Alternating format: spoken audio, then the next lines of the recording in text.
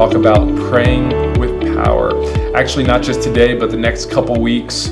I just want to encourage us as a church and anybody here listening how we can pray with power. I think prayer is sometimes perceived as a weak thing to do, especially as men.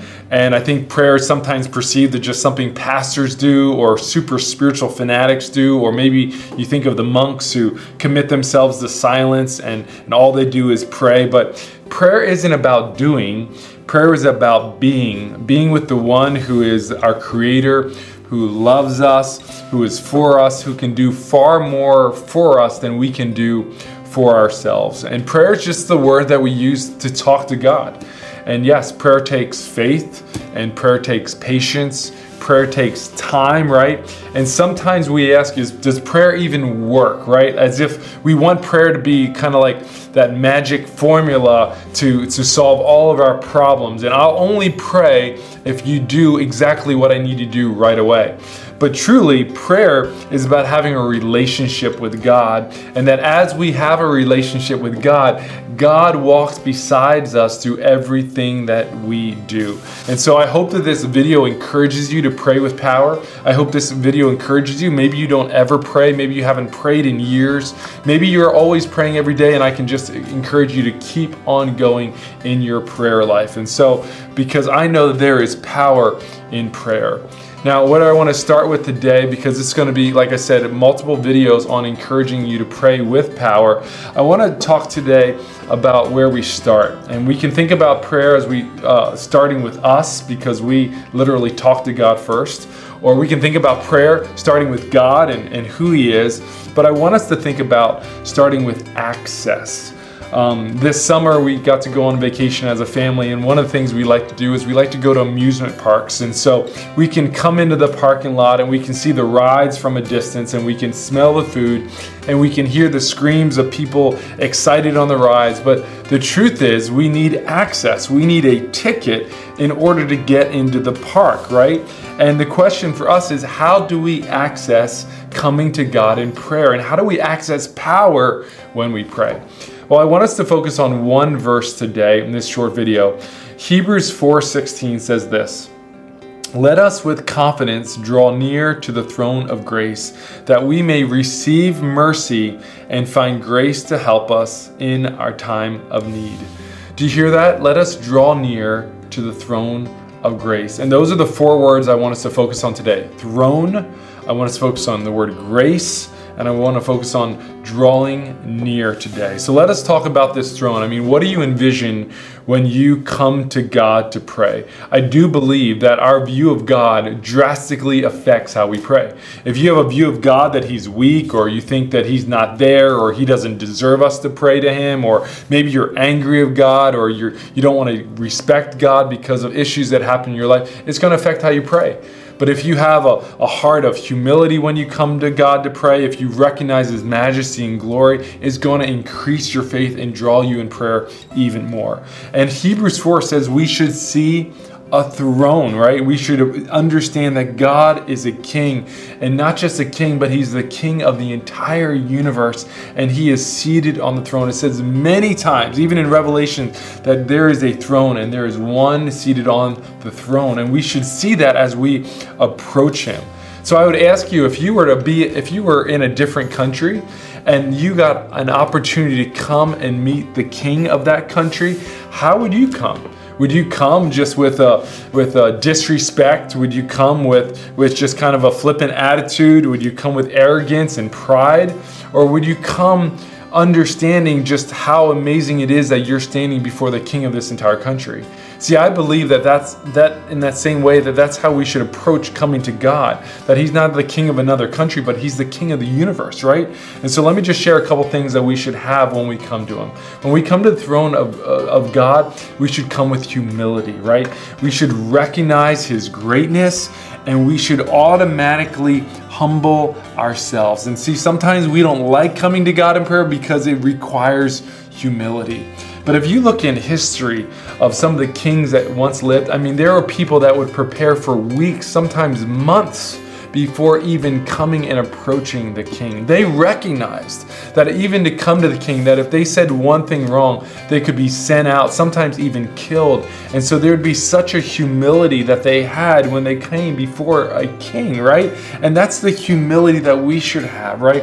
That we should come to him with respect. We should come to him with reverence, right? We should come recognizing who we are worshiping, even in our posture, right? Sometimes we come to God with our feet kicked up and a coffee in our hands, but no, we should come with humility. Listen, we should approach the throne with a heart of submission, right? Like, he's my king and my Lord, therefore I'm coming to do your bidding. I'm coming to hear what you want for my life. I'm coming to listen. I'm not coming to I'm not coming to tell you what I want you to do, but instead I want to come listen to what you want us to do. Sometimes we get that backwards, and all we do is we come to God with our laundry list of things we need. But no, instead we should come with submission, with a submissive heart, right? Like recognizing that I'm not the master of my life, but I'm a steward, and God has given me time, resources. How can I steward this? So God, let me come with a heart of submission. Jesus taught his disciples how to pray. He said, we should pray, let your kingdom come, O God, let your will be done. And when we come to the throne, we're submitting.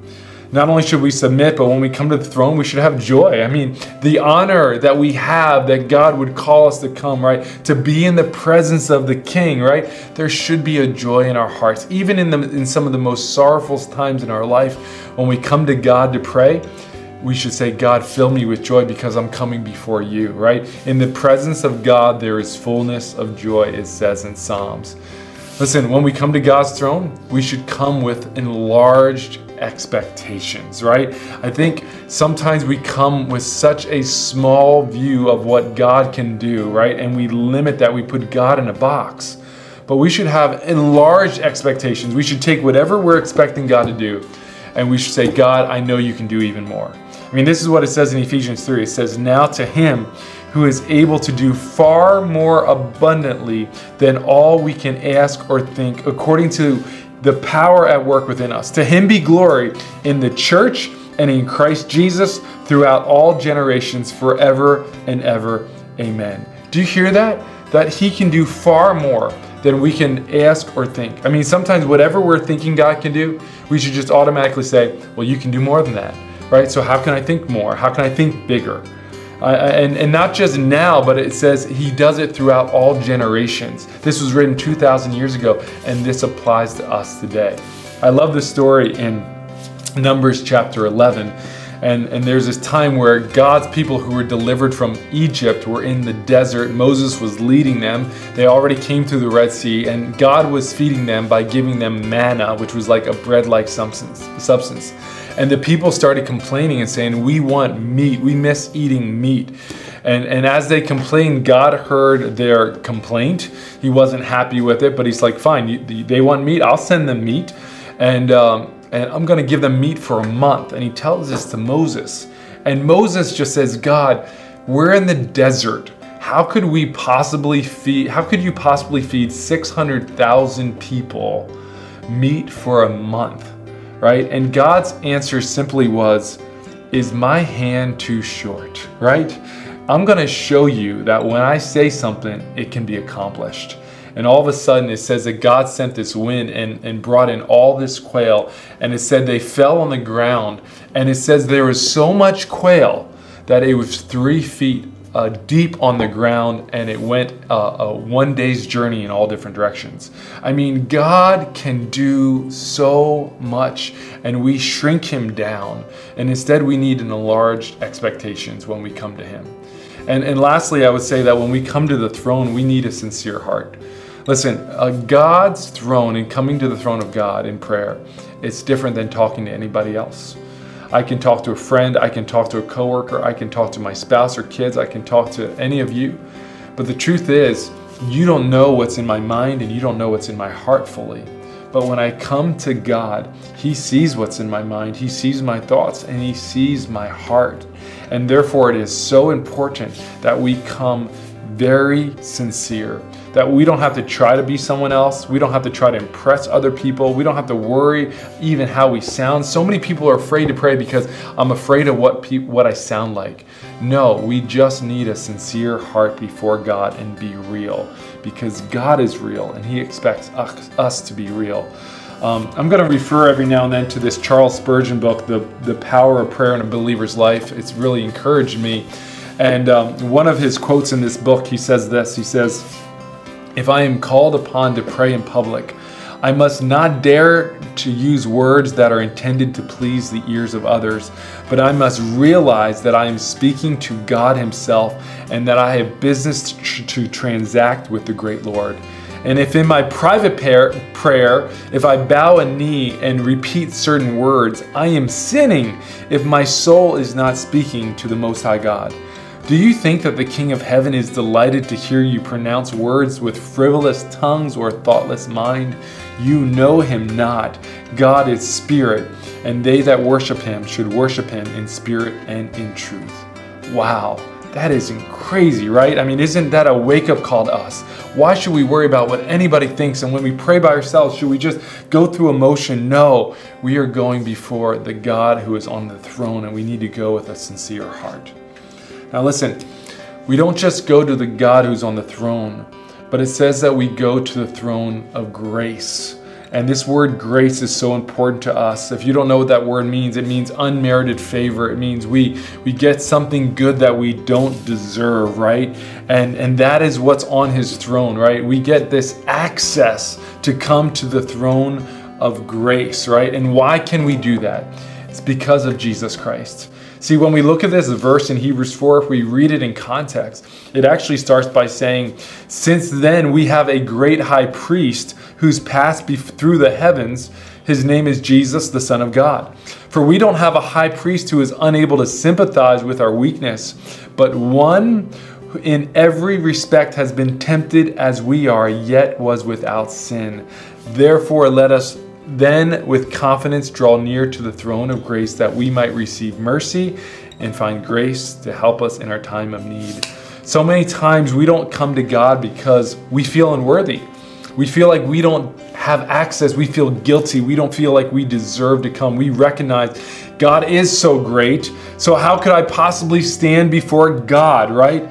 I mean, and you're right. I mean, even in our times of prayer, do you recognize that even when we pray, we can mess it up and sin many times, right? We pray with pride. We pray with distraction. We pray with wrong motives, right? We pray with lack of faith. I mean, even in our best times when we think we're trying to do our best in prayer, we mess it up. So how could we possibly come to the throne of God, right? But it's called a throne of grace. See, the throne of justice was transformed into a throne of grace, and it was transformed because of Jesus Christ, right? I mean, it's through Him we can receive mercy. And that mercy wasn't free. That mercy was very costly. It didn't cost money. It didn't cost dollars. It was paid for by the blood of Jesus Christ. He was our priest, and even though He had no sin in His life, He was sacrificed on a cross to take all of our mistakes, to take the justice and the punishment that we deserved was paid by Him. Therefore, we can have confidence to draw near to the throne of grace. And do you hear that? Grace. And we can come to this throne, right? We can come to God every day and we can find the strength and we can receive the resources that we need for every area of our life, whether it's our work area, whether it's our home area, whether it's our health, whatever, whether we're doing ministry, we can find grace there at the throne for everything we possibly need. And so I just want to encourage you, there is a throne, but it is a throne of grace. There is a throne, but it's a throne of mercy. And you can come to that throne. I will even say, even right after our worst times when we feel most ashamed of what we have done, we can come to the throne of grace and we can receive mercy. As I mentioned earlier, we went out to some amusement parks this summer as a family. One of them was Busch Gardens. And when we went there, the lines were actually really long. And they sell these things called speed passes or Q passes, where you can jump the line and bypass everybody waiting in line. But in order to get these passes, it's very costly. It's like double the price. And being a family of 6, we just don't have that kind of money to spend. But halfway through the day, a couple people were leaving early, and 2 different people came up and gave us free speed passes so that we could bypass the line. Now, as we bypass the line and there's an hour-long line, right, and we go right up in front, there's a little bit of a, can I do this, right? Is this okay? But through that pass, right, I didn't have to worry about what anybody thought or what we did. We just went right up and we got on the line and got on the ride. And isn't that the way it is when we come to Jesus? Listen, we can bypass all of our mistakes. We can bypass everything, what people think of us. We can bypass even what we think of ourselves. And we are called to come boldly. We are called to come with confidence to the throne of grace. And so listen, when we hear this word throne and we hear this word grace, right? My question is, but will you draw near? See, the throne talks about who God is. Grace talks about what we will receive. But drawing near, it talks about what we are called to do. It's on us to take some time to turn off all of our distractions and approach the throne of grace. We have access to that throne. Will you draw near? There's a promise that says in James that when we draw near to God, He will draw near to us. We have that open door. We have that ticket. We have that access to God. And when we draw near to God in prayer, we will find power for our lives. So I just want to encourage you today, take the time to draw near to the throne of grace, for you have been given access. I don't care who you are. Jesus Christ died for every single person in this world. All we need to do is humble ourselves and come before Him and talk to Him, and He will meet us there. I encourage you, take some time right now to talk to God and to come before the throne of grace. Thanks so much for watching this video with me. I hope it encouraged you.